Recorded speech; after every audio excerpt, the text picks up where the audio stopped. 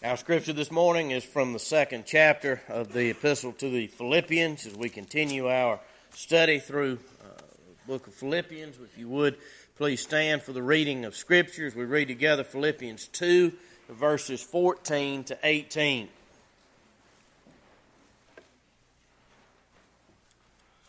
Do all things without grumbling or disputing, that you may be blameless and innocent children of God without blemish in the midst of a crooked and twisted generation, among whom you shine as lights in the world, holding fast to the word of life, so that in the day of Christ I may be proud that I did not run in vain or labor in vain, even if I am to be poured out as a drink offering upon the sacrificial offering of your faith.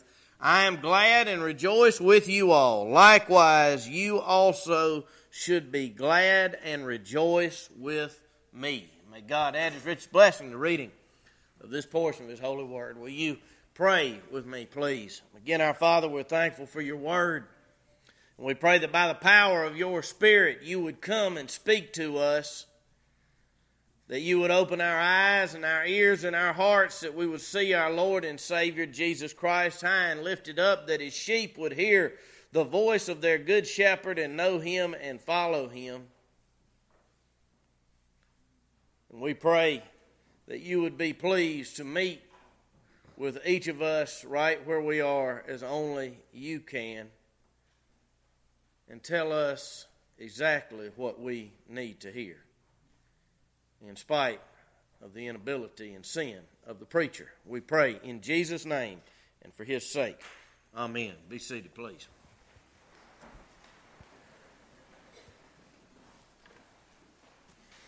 Are you a shining light? Or, if you don't want your toes stepped on, you can go ahead and leave now. You've been given fair warning. Everyone is going to be offended today, because the Holy Spirit, through the Apostle Paul, told the Philippians to do something that no one does, or rather not to do something that everyone does. Look at verse 14. Do all things without grumbling or disputing. That's pretty rough. It's a blanket statement. Do all things, period. Everything, without grumbling or complaining. Paul says this is how we shine as lights in a dark world. As children, we all learned, and we teach our children to sing, "This little light of mine, I'm going to let it shine. Hide it under a bushel, no. I'm going to let it shine." I think we need to add a verse that says, "No grumbling or complaining, no. I'm going to let it shine." So as we look at this passage, the question is, am I a shining light in this dark world? Are you? Are you a shining light? Let's find out. First, in this passage, you see an old problem. An old problem. Look at verse 14 again. Do all things without grumbling or disputing. Now, Paul is drawing on something from the past. The books of Exodus and Deuteronomy or Exodus and Numbers tell us on several occasions that the children of Israel grumbled against Moses. In Exodus 15, the Lord had just parted the Red Sea and allowed them to pass through the middle of the sea on dry ground. Then the Lord drowned Pharaoh's army in the midst of the sea, and the people sang praise to the Lord for delivering them with a mighty arm when there seemed no hope, humanly speaking. And then in the same chapter, only 3 days later, people were traveling. They got thirsty. They came to water, began to drink the water, and found it was bitter and could not be drunk. And the same people who were singing the praises of God 3 days earlier were grumbling. Grumbling against Moses. And again, they grumbled. They wanted to go back to Egypt, back to slavery. Moses, why did you bring us out here to let us die in the wilderness again and again and again for 40 years? The Lord provided them manna to eat, and they began to grumble. They were tired of the same manna every day. They wanted meat. So the Lord sent them quail or partridge. The Lord said, you want meat? I'll give you meat till it comes out of your nostrils. And the Lord's anger was kindled, and many of them perished as they ate the quail.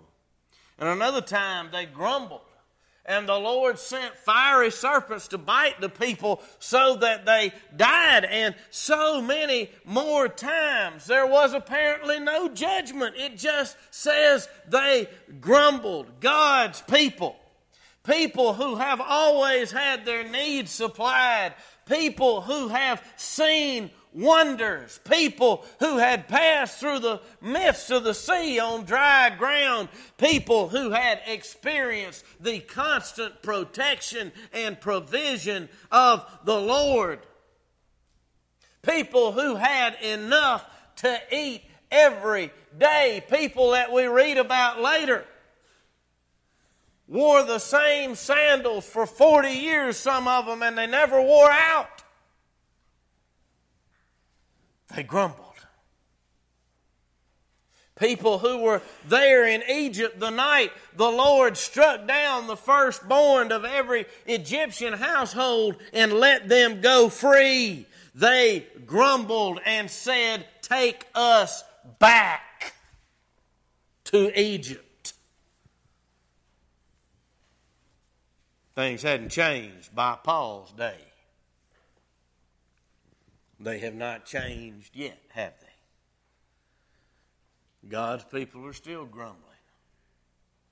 They were grumbling in Philippi. And when we think about the background with Moses, it appears there was particularly grumbling against the leadership. Like the Israelites had grumbled against Moses. The letter of the Hebrews, chapter 13 and verse 17 says this, obey your leaders and submit to them, for they are keeping watch over your souls as those who will have to give an account. Let them do this with joy and not with groaning, for that would be of no advantage to you. Grumbling church members create groaning elders. There at the end, poor old Moses finally blew his top. Struck the rock twice. He was just supposed to speak to it and water would come out, but for the umpteenth time, the people complained, why did you bring us out here to die? This is an old problem.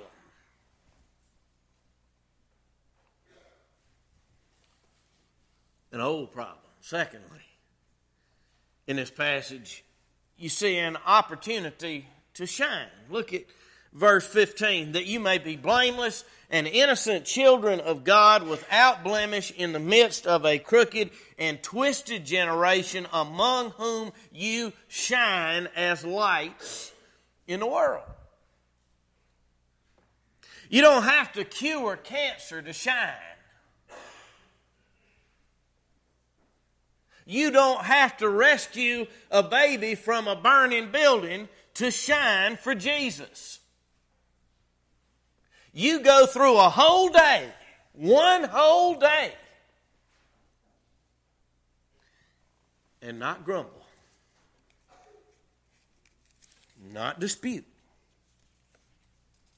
And everyone around you, from the breakfast table to the water cooler to the lunchroom, sees that you don't grumble, you don't dispute. I guarantee you will stand out. They will see something different about you. You will shine. Our entire system in our day seems to be based on and driven by grumbling. Our society is becoming increasingly entitled. Not grumbling is rooted in thankfulness, in gratitude for what we have. It is hard to be thankful and feel we are entitled to everything. And when we feel we are entitled and do not have what we think we are entitled to, we inevitably begin to grumble. And whatever one may think we are entitled to from family, society, the government, whatever, when it comes to God, He owes us nothing.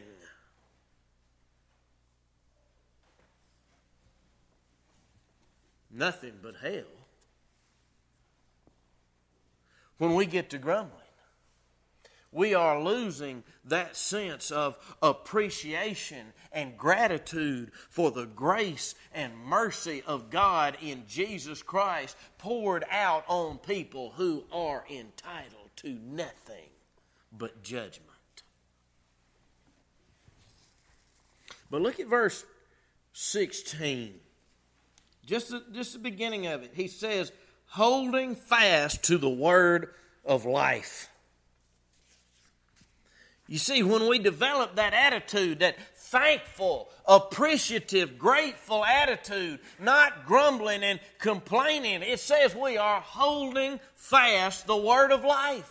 The gospel, the good news of the free grace of God in Jesus Christ. And as we hold to that message,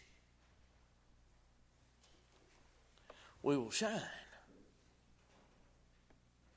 The holy prophet Daniel said in his vision, as it was explained by the angel, he saw the resurrection of the dead, the last day.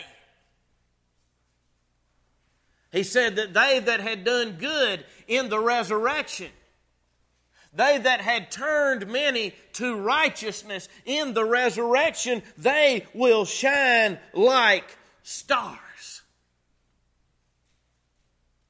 Paul says, if you don't grumble or complain or dispute, you shine now. You see, a soul that is thankful and contented, that is not grumbling, that soul is like a window in a dark world that allows the eternal light of the final resurrection to break in and shine in a dying world. So you see an old problem, you see an opportunity to shine, and thirdly and finally in this passage, you see a strong encouragement. Look at verse 16 again. Holding fast to the word of life, so that in the day of Christ I may be proud that I did not run in vain or labor in vain. Even if I am to be poured out as a drink offering upon the sacrificial offering of your faith, I am glad and rejoice with you all. Likewise, you also should be glad and rejoice with me. You see, Paul says that their faith, the Philippians' faith, is an offering to God, an acceptable offering to God. You see in verse 17, Paul says that what he has to offer is like a drink offering, a libation poured on the altar after the main offering has been made.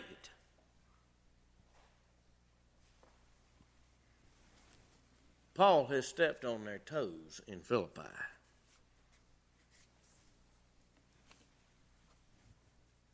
Now, he says to them, basically, I'm proud of you. It's as if at the end he's saying, in telling you not to grumble, I am not grumbling about you. It's easy to fall into that trap. Grumbling about other people grumbling. Paul says, in telling you to quit grumbling, I want to remind you that I am proud to say you are a church that I planted.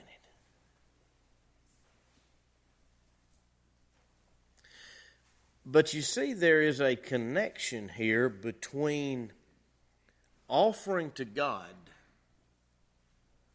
and not grumbling. Whatever we offer to the Lord, we best not grumble about having to give it.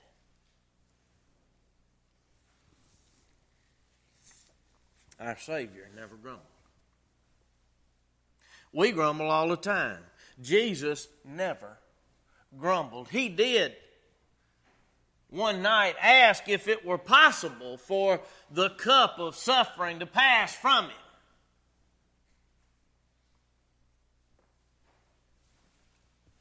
Let it be taken away. But in the end, he said, not my will, but thine be done. And he never grumbled about it. Think about Jesus. Jesus, the Scripture records, went to the synagogue. We grumble about people in church. We grumble about songs we don't like in church. And I've said in this church we sing a Bible song, we sing a hymn, and we sing the modern song in the middle. So everyone has one opportunity to grumble at least once before they leave church, every Sunday.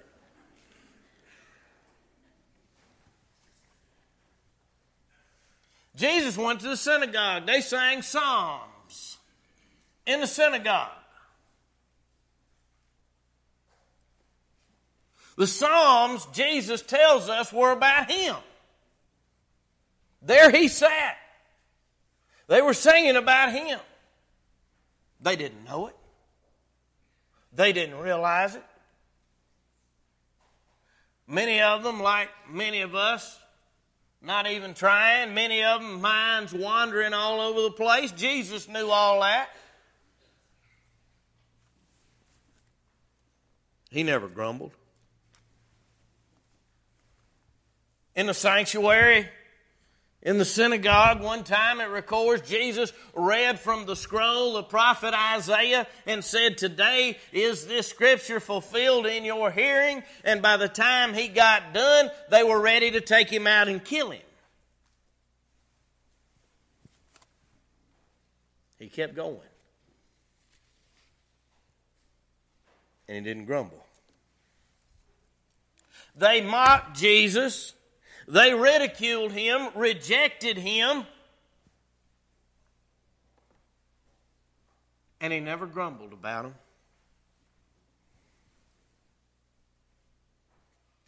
He died for them, for us. And rather than grumbling, prayed, Father, forgive them. They know not what they do.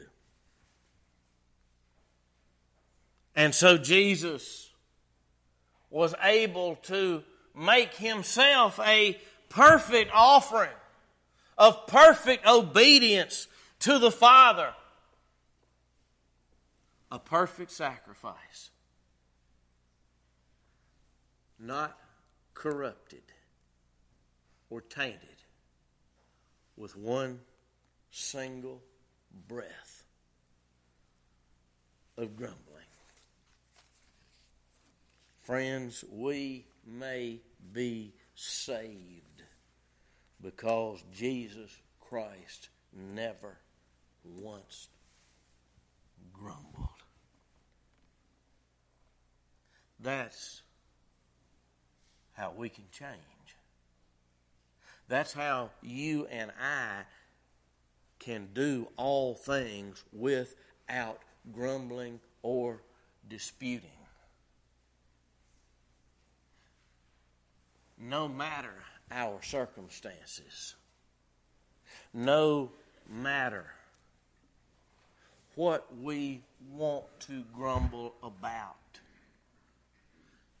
Jesus has died for me.